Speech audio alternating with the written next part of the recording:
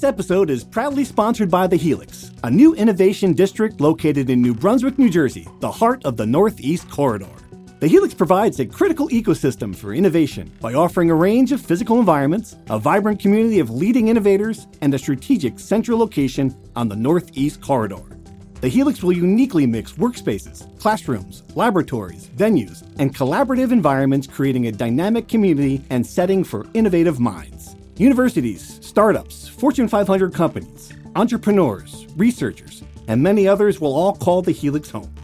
Thus far, the Helix has assembled a community of innovative private and public organizations, such as Rutgers Health, the New Jersey Innovation Hub, RWJ Barnabas Health, Hackensack Meridian Health, universities from Ireland and Israel, and others. The Helix is where ideas will come to life. To learn more, visit helixnj.com. This episode is brought to you by Hyperice, the leader in advanced warm-up and recovery technology. They have tons of innovative products, like Venom-heated wearables to help soothe sore back muscles, Normatec compression boots to speed up recovery and increase circulation, and Hypervolt massage guns to improve mobility.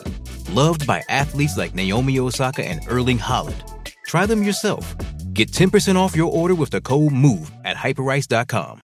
From NJ.com and the Star Ledger, welcome to the Rutgers Rant, your one-stop podcast for the Scarlet Knights, with your hosts Steve Politti and Rutgers insiders Brian Fonseca and Pat Lenny. Let's start shopping.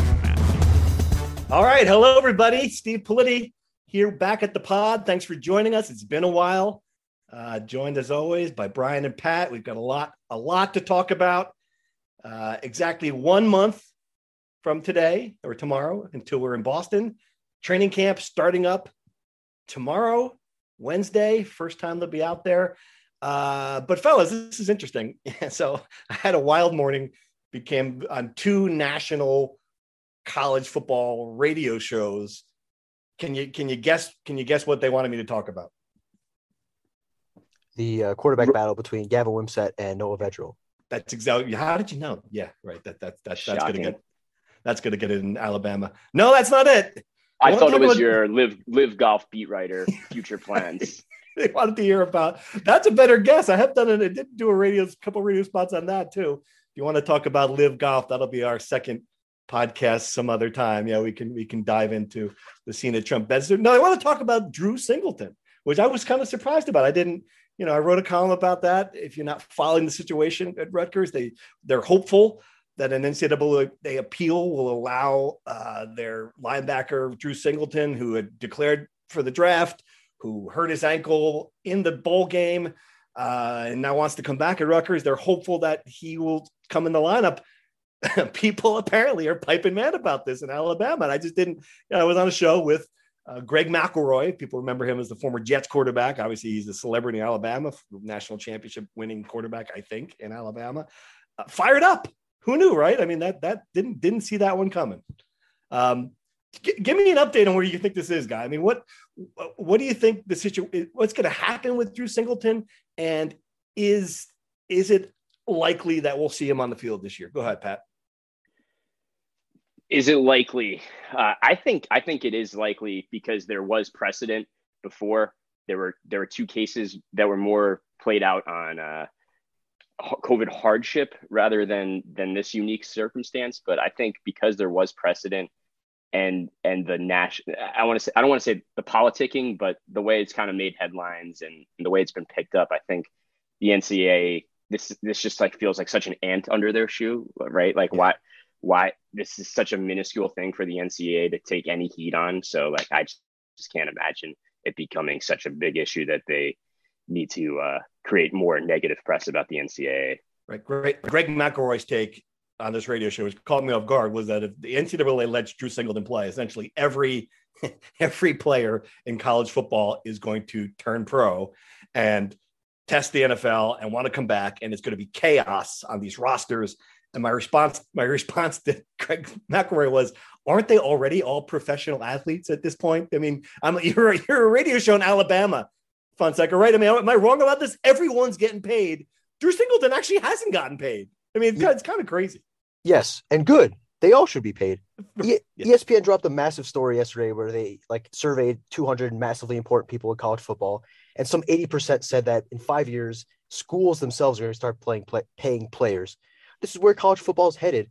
And the thing that everyone's mad about is rules. There are rules in college football. There are rules in life. We must follow them, or else the slippery slope that you're talking about is going to happen. And college football players are going to be playing basketball, and college athletics, as we know it, is going to be destroyed. Everyone is so worried about this. And then all the people that are worried about it in September, week 1, are going to have 5 TVs in their living room playing every game possible, betting 70 games every which way. And it's like when people were saying they're going to stop watching the NFL, and all of a sudden it's still the most popular sporting league in the world, right? Like, it's all fake outrage that people are trying to conserve this idea of college football that they have.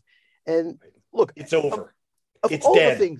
Of all the things that are happening in college sports that Greg Schiano called all of them a seismic shift, are we really going to get so beat up over Drew Singleton, who might not even be the best linebacker Rutgers has on its roster, coming back for 1 year?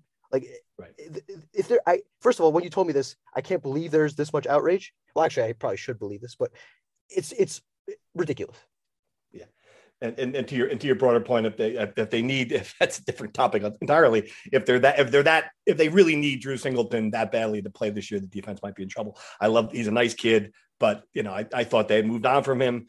But to the broader issue, Pat, it is sort of fascinating at this point in time in college football. And we're going to we'll talk now about, the other massive issue I was asked on 2 national radio shows about, and they talked about it on the Yahoo pod. Greg Schiano coming out and saying, look, we need millions of dollars to keep this roster intact. And I thought that was a really kind of a remarkable thing for him to go out and publicly say. And it just explains where college football is right now. I mean, it's one thing if Ryan Day and Ohio State and the machinery of Ohio State is going to say, all right, we're going to pay players, Texas A&M, we're going to pay recruits, we're going to raise millions of dollars, to do it. That's a different sell at Rutgers, right? I mean, absolutely. I don't know that. Yeah, is there a stomach for that? Do you think? I would hope so. If you're Rutgers fans listening, right. First of all, I when I think of NIL, I always think about this. Major League Baseball, right? There are big money teams, and then there are teams that it's just okay if they don't pay as much as other teams, right? Like the Oakland Athletics compared to the Yankees in terms of payroll. Right. So that competitive scale has always been there in college football too, but now it's become more apparent than ever. We're just going to be okay with some teams, Ohio State, Ryan Day asking for 14 million and Rutgers asking for, a million. Like that gap is always going to seemingly just keep growing and growing. And then when the little guy wins, we applaud it and it's amazing. And when Alabama and Ohio State win, it's like, no wonder why they win. Oakland's 40 games below 500. I think that's part of the thing. But it is, I mean, this is going to be what this season's like now. I think if he's right, and there are some young guys who have great years, if Gavin Wimsatt wins a starting job and throws for 400 yards against Boston College, our first reaction is going to be, oh no, someone's going to come here and take him and pay him. Do you think he's right, Brian? Is that a fear? And is it a game that Rutgers can Rutgers be a player in that landscape? It's absolutely a justified fear. Every offseason essentially is going to be free agency. All these guys are essentially on 1-season deals that get renewed every year. There will be guys who don't want to leave for the money, whether that's their family situation or they love the system they're in, etc. But yeah, this is the new reality until the NCAA or in all these commissioners' pipe dreams, the federal government comes in and takes all the important stuff they're allegedly working on and starts focusing on college football and NIL stuff. Until that happens, this is the reality we live in. Can Rutgers compete in this environment? I don't know. I find it hard to believe that they will. Rutgers has been behind in facilities for years. Right. And they've struggled raising money for years. That's the other part of it. Right. That's probably the broader point I was reaching. Yeah, exactly. When they want to build the academic building, they got one big donation and they had to take loans on their money from the Big Ten going forward. They couldn't, that's sort of been the history. There's not this, they rely on the same 5 or 6 donors. They don't have that deep base of people who want to shell out money for this. And it's beyond, this is more like some of those guys, all right, I could put my name in the quarterback room. that's a lasting thing. It's different when you're saying, all right, I'm going to give this X amount of money, and it's going to go to a running back. It's just a different situation. And it's a hard sell for a lot of people. Greg Schiano knows it's a hard sell for a lot of people too. It's just a fascinating sort of world that we're living in now. And Rutgers is part of that, but not quite part of it. It's really interesting to see how that's going to unfold the next couple of years. All right. So you guys were in Indianapolis, where this, I imagine, was the big topic, one of the big topic of conversations. Give me some highlights from Big Ten Media Day. I mean, what was your biggest surprise? What was the topic that stuck out to you the most that people were talking about? I thought one of them was Kevin Warren saying we need federal regulations on NIL, like Brian said. Like, what can the federal government possibly do to regulate this Wild West, whatever? I mean, come on. We know how Congress is. Like Brian said, that's crazy. And I asked Barry Alvarez about it a little bit, and he was just like, we don't really have a good sense of what this could possibly be, and just completely dodged the question. So I think that's just more of a stage and a nice line to throw out there, but really has no backing. Right. I mean, he dropped the bomb too. Warren dropped the bomb about USC and UCLA entering the Big Ten as full members and getting the big slice of the pie. You guys talked to him. I don't know which one of you actually did the interview because you had a co-byline of the story, but what did he say to you when you said when you pressed him on that because certainly Rutgers had to wait 6 years and is still waiting. Yeah, if you can condense his 8-line answer, it's essentially the first line, which is this is a case-by-case basis, which subtextually it's USC and UCLA had a lot more leverage than Rutgers. My understanding of this whole thing is that essentially Texas and Oklahoma going to the SEC accelerated this 2 mega league future that we're on, and the Big Ten had to compete. They went after USC and UCLA, and when USC, UCLA, when Rutgers and Nebraska and Maryland were joining the Big Ten, it felt like the pressure was much more on the other side. I don't know. I wasn't in the negotiating rooms. I don't know. But I'm sure we'll talk a little later about whether Rutgers and Maryland and Nebraska and all of them should be mad about this. That's a good transition. All right. So we're going to do true or false. Let's dive into our weekly segment. If you're new to the podcast, this is how it works. I will give a statement to our two guys, and they will say true or false, and we'll discuss everything at the end. The first topic, true or false. Rutgers should be furious that UCLA and USC will be full members upon entering the Big Ten. Fonseca, true or false? False. Pat? False. All right, I'm going to take the other side of it. True, but let's talk about it at the end. True or false? Noah Vedral will start and play nearly all the snaps against Boston College. Brian, true or false? True. Okay, Pat? I'm sticking with true. All right, I'm going to go false there as well, just for the fun of it. True or false? We talked about it already. Drew Singleton will win his appeal and play for Rutgers this season. Brian? True. Pat? True again. Yeah, I think is also true. I think he will win it.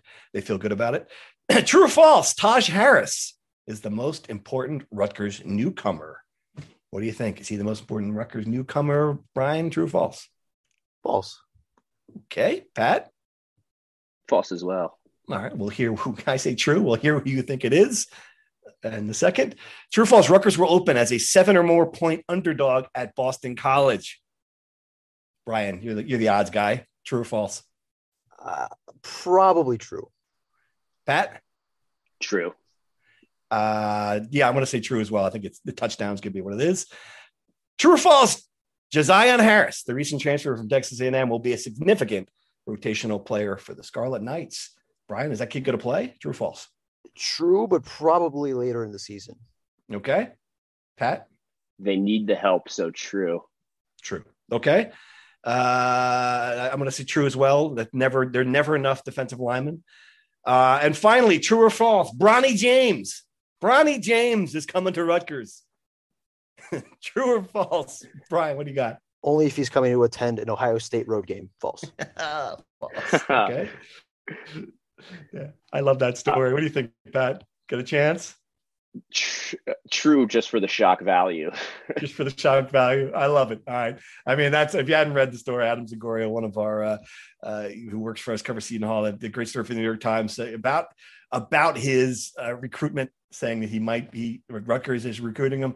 I mean, in a lot of ways, it does make sense because they can give him playing time. It's a developmental program. LeBron James doesn't need the NIL money. But but it seems like if Ohio State wants him close to home, that's going to be it's probably going to be the target. It's going to be the likely target, at least on the outside. All right, the one I'm interested in here, if Taj Harris, the receiver transfer, is not the most important Rutgers newcomer, who is it? Who do you got, Brian? Give me a name. I would say unit. I don't know which one of the offensive linemen it will be, but it has to be that group. Obviously, that was the worst unit on the team last year. It was a big reason why they were 120th out of 132 teams in total offense. So those three guys, or 3 or 4 of the guys, however many of them actually end up playing significant time, they need to play. I mean, again, the bar is very low compared to last year, but they need to play well and live up to some expectations for Rutgers to have any chance of, one, of if they do go with Gavin Wimsatt, of him having any chance of success, and 2, of the offense in general being better than, last in the Big Ten. So I think those 3 are pretty evidently the most important newcomers. Lanny? I was thinking along the same lines, and just because I'll add to the fact that the receiver room has 4 or 5 guys that are legitimately just as good as Taj Harris. Crookshank's going to be back. Josh Youngblood could have a big season. Sean Ryan's another transfer, and Shaheem Jones is also looking good. So I think there's just more depth and just as good talent as Taj Harris, whereas, like Brian said, the offensive line really needs help. And I was thinking the most important guy might be J.D. DiRenzo. Saw him at St. Joe's Ham a few years ago, and I think he's just going to be a really impactful player. All right. Let's the UCLA USC thing is fascinating. You both said true that false that Rutgers should be furious. I understand your take, but give it to me. One of you guys give it to me. Why should Rutgers not be angry about this? They would be in the American Athletic Conference. That's pretty. That's what Greg Shannon told you, right? He just came out and said exactly. That, right? But it's so true. I mean, we're going to complain about a little bit of. Everybody's got debt, right? That's life. Right. Maybe except the Ohio State or whatever. But I would take debt any day over being in the AAC and having no future. The one thing I will say, and I agree, and the difference what people are missing is that UCLA and USC are coming in as they're negotiating a new TV contract. Rutgers and Nebraska and Maryland came in the middle of one, so they didn't bring the additional value. The only thing I will say about this is that the value Rutgers brought to the Big Ten network is far exceeds what they were paid for. I mean, the early doubters about Rutgers in the Big Ten, it's just a cable box deal. It might have been, but it was a big cable box deal. I mean, it turned that now. There's a reason why the Big Ten is with the SEC as the two top conferences in the nation, and Rutgers is a big reason why that happened. So, I mean, I get it. Certainly that there are reasons, and the leverage, the different place in where we are in the TV deal, but. I mean, I understand if Rutgers, if there are people in Rutgers who are like, good grief, we brought a bigger market than they are. That's the only thing I'll say about that. All right, finally, the quarterback situation. So you guys are sold. You guys think we're going to have Noah Vedral in a heaping handful of Noah Vedral against Boston College. That's what you're telling me. The Helix is coming. That's right. Ground is broken, foundations are being laid, and the plans are being realized. For those that have not yet heard, the Helix is a new innovation district in New Brunswick, New Jersey. Smack dab in the middle of the Northeast Corridor, the Helix is a place for innovators to gather and innovation to take action. It offers a range of physical environments, a vibrant innovation community, and a strategic central location in close proximity to New York, Philly, Boston, and D.C. The Helix will uniquely mix workspaces, classrooms, laboratories, venues, and collaborative environments, creating a dynamic community and setting for innovative minds. Universities, startups, Fortune 500 companies, entrepreneurs, researchers, and many others are already signing up to call the Helix home. Thus far, the Helix has assembled a community of innovative private and public organizations such as Rutgers Health, the New Jersey Innovation Hub, RWJ Barnabas Health, Hackensack Meridian Health, universities from Ireland and Israel, and others. The Helix is coming. Visit helixnj.com to learn more. I am going personally off just the guy started for 2 years in a row. Gavin Wimsatt has not shown any overwhelming ability in the spring, at least, that he will, beat him soundly in a quarterback competition. Greg Schiano sounded like it will be a true open competition in the fall, and he said he's open to multiple quarterbacks playing. So when in doubt, I'm just going to go with the proven guy, and I will, like Greg Schiano, wait for Gavin Wimsatt or even Evan Simon, who apparently is in the competition, to surpass Noah Vedral in camp before I start predicting that. Yeah, I don't buy the Evan Simon thing at all. I mean, that would stun me. What did you make of that, Pat? When Schiano says he's open to starting multiple quarterbacks, do you think that this is going to be a competition that's going to be won or lost in camp, or are we going to be up in Boston waiting for the first incomplete? Because that's what it'll be. I mean, the first time Noah Vedral underthrows a receiver, which based on what we've seen will be the first series. People are going to be like, "Where's Wimsatt?" I mean, that's what'll happen. I think no one's going to ever say this publicly about what this Rutgers season is, but this is what I asked Schiano when he was in the press conference on the Big Ten Network. Like, what team does this remind you of? And he said 2004, 2005. And I thought that was really important because it was a developmental year. And I think that's what they want to do at quarterback here, is just develop Wimsatt and make sure that 2 years when he has some experience, that he's going to be the quarterback that everyone thinks he is. So by running him out early, I just think you ruin that development. And that's why I think Rutgers wants to slow play it and let Vedral lead the way with great leadership, which is what he's known for. That's interesting because those are two very different seasons in Rutgers history, 04 and 05. Obviously, 05 is the breakthrough bowl season. They were really good offensively. Ryan Hart, quarterback, it can put up a lot of points.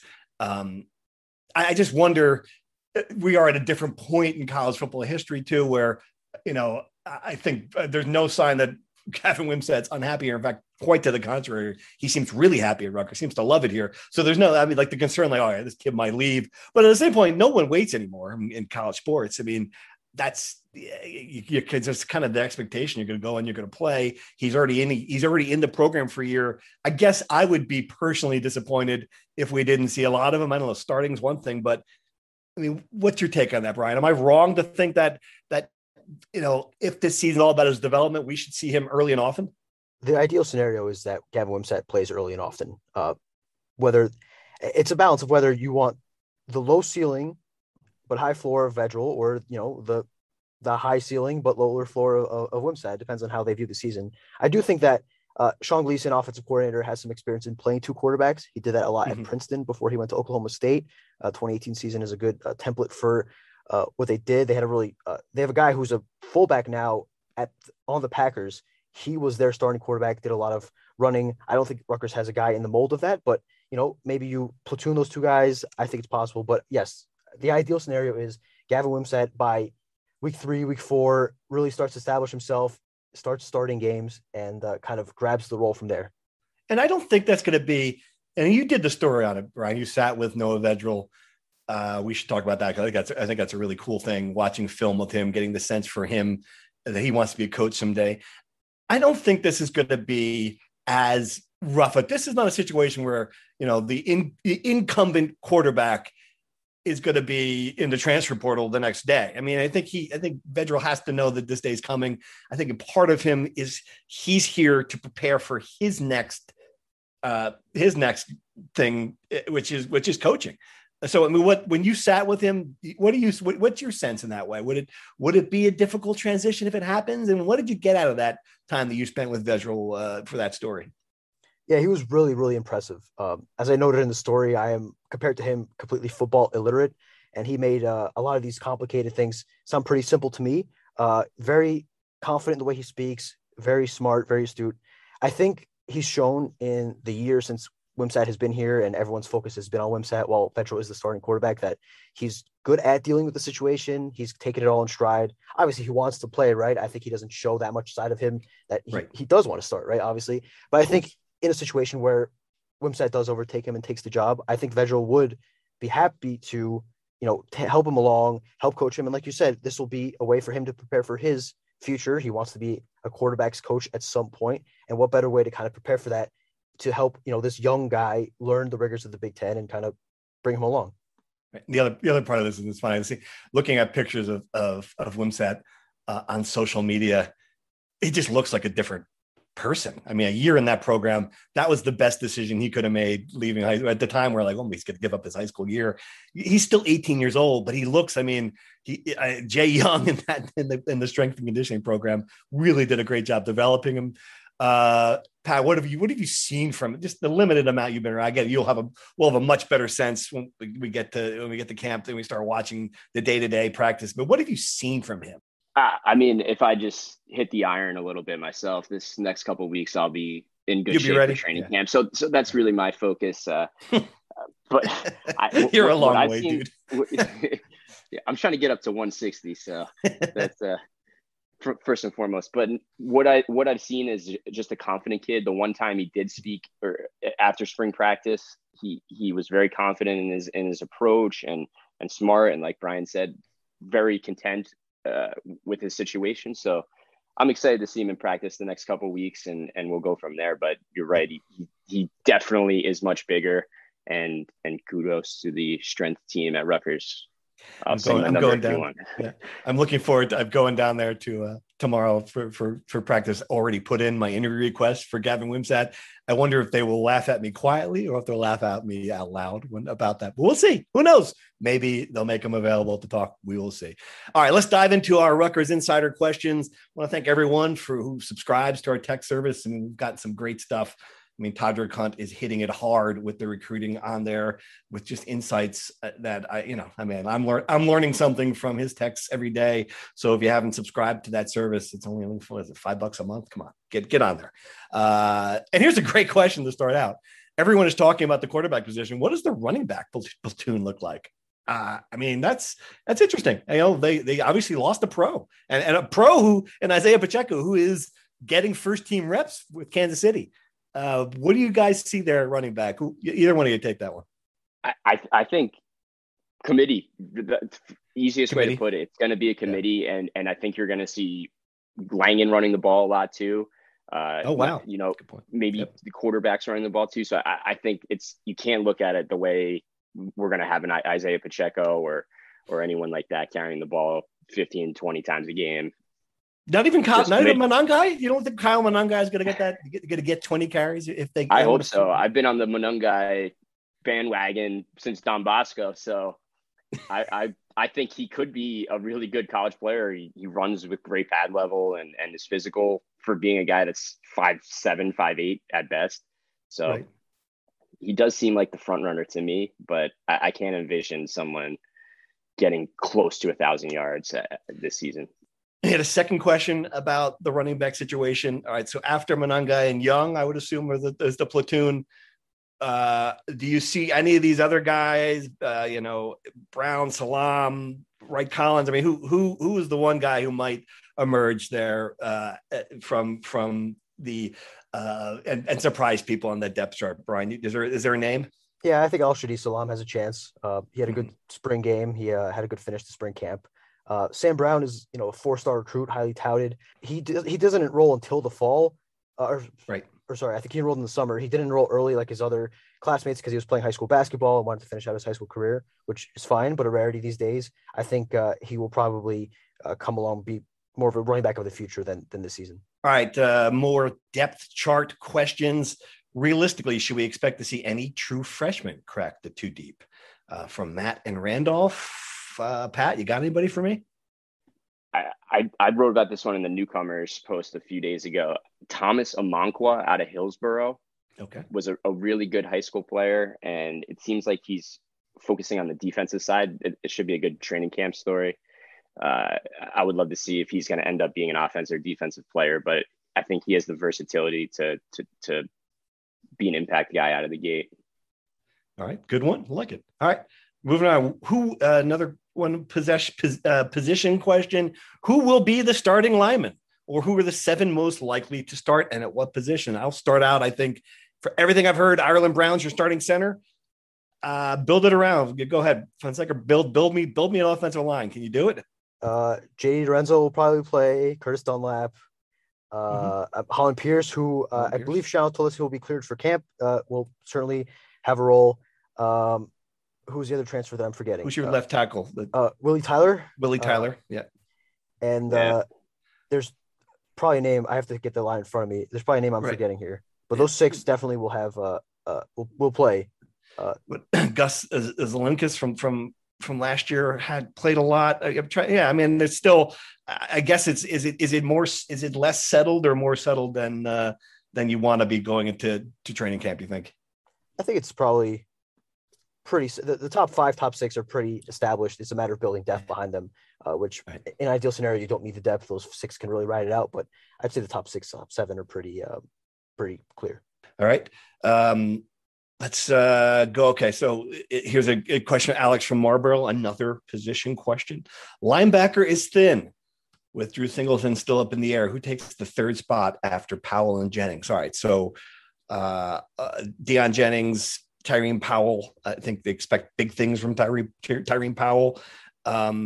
Give me a sense. I mean, who slides in there? Is it Anthony Johnson, freshman? Who's a guy that you'll see there if Singleton doesn't get eligible? Austin Dean might get some run. He had some run in the spring game. He had some run during spring camp. Anthony Johnson, certainly, as you said. I don't think he was as far along as Moses Walker was before he got hurt, but he has a ton of talent. He has the size. So if he can get into shape, if he got into shape over the summer, he certainly can contend. But those are the 2 names. But I think given that, I think Drew Singleton obviously is the ideal scenario. All right. If linebacker is the thinnest position, and I think it is, cornerback might be the deepest position. You could tell me if you disagree with that. Who from this group of the corner of this question from didn't give me a name. So who from this group of cornerbacks do you think we'll see as starters? I mean, I think that they are obviously very high on Max Melton. Who you slide into the other cornerback spot? Shaquan Loyal? Maybe Shaquan Loyal. Yeah. Christian Izzian has played well at times. I thought he was a safety. So you could longer beam. Longer beam. Yeah, that's right. Longer beam. Yeah. All right. So but they have depth there. So that's going to be one position I think you would expect them to be pretty set at. All right. Let me see what other questions we got here. All right. This is a broader question. We talked about it a little bit, but it's worth hitting on again. Can we survive NIL as modern politics shows small dollar contributions go a long way? Where the push to get as many grads to give something, anything. And I think that's what you're seeing now. John Newman, who has a rival podcast, but that's his second most important thing now, running the Rutgers Collective. I think they think that they can make an impact if Rutgers donors give $20, a bunch of Rutgers donors give $20 a month and subscribe to this thing, they'll be able to make an impact. In order to really do it, though, you got to have a few big donations, right? I mean, you got to have somebody step up in a way that's uncommon for Rutgers to give money to make this go. If Greg Schiano's right and they need millions, that means you're throwing $500,000 at a player. I mean, that's what's happening in other places, certainly. Rutgers needs these small donations to keep in competition with the rest of the people. But to your point, let's say 5,000 people donate $20 a month. That's $1 million. That's a decent amount. But if Rutgers is competing for a player with, say, for example, Texas A&M, which is full of rich alums who can pull out $10 million without even it hurting hurting them at all. So you can't really compare the two things, but Rutgers needs a much bigger pool and much bigger donations than just the monthly contributions. You mentioned A&M. We haven't got into it on the pod yet, but Chase Basantis, the number 1 player in the state, out of Don Bosco, committing to A&M. I don't think there's any question that, and some of the numbers I've heard are just astounding. I don't know. There's just rumors. We don't have it confirmed. So, but upwards of $500,000, $600,000, $700,000, $800,000 to get a high school player to go to. It is amazing. Rutgers will never compete with that. That's just not going to happen. Pat, how does that change recruiting? I mean, does it? It's so fascinating. Let's just call the numbers what they are. Like you said, we have no idea. But what I found so interesting, CJ Stroud, the Ohio State quarterback, has been reported to have a deal of about $1 million, right? Like, so how is one of the best players in college football the same value as a high school offensive lineman who may not even be the best player in New Jersey? that's why like the numbers, it's shocking on the surface, but like I find it so hard to believe that Chase Basantis, even as high of a recruit as he is for Texas A&M, is probably, I'm only guessing here, the fourth or fifth best person in that recruiting class for Texas A&M. Yeah. So how do they even compare these players? And I think what's happening is coaches are having a hard time justifying, okay, this kid's getting this much money, but this veteran on my team is getting less than that. Right. And he's not even playing yet. So I think it's causing a lot of issues from that regard. It is wild. Yeah. And I have to finish. We have a question about this is another train. How has Chandler's return impacted recruiting? Just how much better are these commits compared to say 4 years ago? This is important to ever commit in the Big Ten. It is good. It's sort of amazing how the game has changed even in, this is his third, I guess this is his third coming around recruiting class, fourth recruiting class he's working on. It has. Yeah. I mean, and it just, that standpoint, I think you're going to see Rutgers is going to have to start recruiting a different kind of kid. You're just not going to be able. You're going to be out, and maybe you always were. That's what the other part of it is. If a guy is considering an SEC school, chances are there was a payment taking place already in a lot of the situations. But now it's up. Now it's out on the board. There's bigger money going around. It really does change the face of recruiting and how he's going to have to handle it. It's going to be fascinating to see how that develops over the next few years. And I think it even more puts a bigger emphasis on his ability to find diamonds in the rough and become a developmental program. And that's why that's why he wants the money to keep these players, because once they get him in here, they get 2 years in the weight room. They make a guy into a 2-3 star recruit into a Big Ten player. They have to keep that guy. That's the emphasis where we're at with that. All right, let me see if there's any other questions here that are worth dive. Oh, here's one. This is good. With the changes in the Rutgers Rant lineup, who is now the funniest person on the podcast? Who do you got? Fonseca, who's the funniest person on the podcast? Come on. I think Lanny is much quicker to the quips than I am. So I'll nominate Lanny. Yeah, I'm going to go with Lanny too. I think he's got a personality here. He's got some one-liners. Right. But Steve, your writing is always full of wit, which is why I think you're such great. So most Rutgers fans who would say my writing is full of something that rhymes with wit. I don't know that wit would necessarily. See, that's a good line. Maybe I am the funniest. You nailed it. All right. Thank you everyone for the questions. Let's start with this, and let's end with this. I mean, let's give me one prediction. So we usually end with predictions in the podcast. We don't have a game this week. We don't that we can predict. Give me one prediction for training camp. What's something that's going to happen in training camp that's going to surprise people? I'm putting you on the spot. Whoever's ready, go first. Tell me what you think. Oh boy. I'm going to have to edit out some dead air. Leave the dead air in. It's clear. It's clear that you're not ready for this question. What do you got? Come on. Oh my God. Give me a prediction. Training camp prediction. I'll go first. Kyle Monungai steals away the starting running back job and looks like a 20 carry guy. How about that? Okay, that's good. Completely contradictory to what I said. What you said just 15 minutes ago. That's good. Exactly. That's good. I predict this. This is one that you just coming off of Giants camp, Pat. So Pat had to fill in for Giants camp over the weekend. Both of you had to fill in, and you saw how bad the offense was. I predict that the Rutgers offense is going to be a little ahead of the Rutgers defense through training camp. That's something that I think would be unexpected given all the changes on the offensive line. I've been wrong before. All right, Brian, you got a prediction? I don't. My prediction is I have no prediction. Okay. I predict that you better come up with one by the next podcast. Any final thoughts? What do we got? Closing comments? Yeah. No. Bronny James to Rutgers is a lovely dream. Right. Can you imagine LeBron James at the rack? That would be something else. Just the thought of him sitting in the middle of like the whole 100 section. Well, enjoy that thought for now, because that's probably never going to happen. But is there any chance Bronny could be transferring high schools? Wasn't that how the NBA beat writers found out that LeBron was going to the Lakers? Bronny enrolled in a school in California. That's right. Is there any chance that he transfers to, say, Roselle Catholic for this season? Oh, that'd be something else. So someone asked, if they get Bronny James, how does it affect Dylan Harper's recruiting? Which just cracked me up. I'm like, look, if they can get Dylan Harper, that's obviously far bigger than any other get that they would have at this point. So they'd have to feel like that would be a home run. Where's basketball recruiting at? We haven't talked about that at all. What's going on with the basketball program? Yeah, they're going through their summer workouts. The thing is with recruiting, if in a scenario where they do get Bronny James, he wouldn't even be their best recruit in the class. Gavin Griffiths is ranked higher than Bronny James. They're waiting on Papa Conte, who's a 23 center, big time target for them. He's supposed to announce once he comes back home from Senegal. That'll be something to watch. Rutgers is involved. Nice. And yeah, they're kind of in wait and see there. Yeah, November is only 3 months away. Road trip to Senegal. Let's make that happen. All right, guys, on that note, let's close it up. Thanks for all of your questions. Thanks for listening. We'll be back. We'll be at training camp. At least I'll be there Wednesday. Pat and Brian will be there for the next couple of weeks, and the podcast will be back on a regular basis. So we look forward to hearing from you sooner than later. Thanks for listening.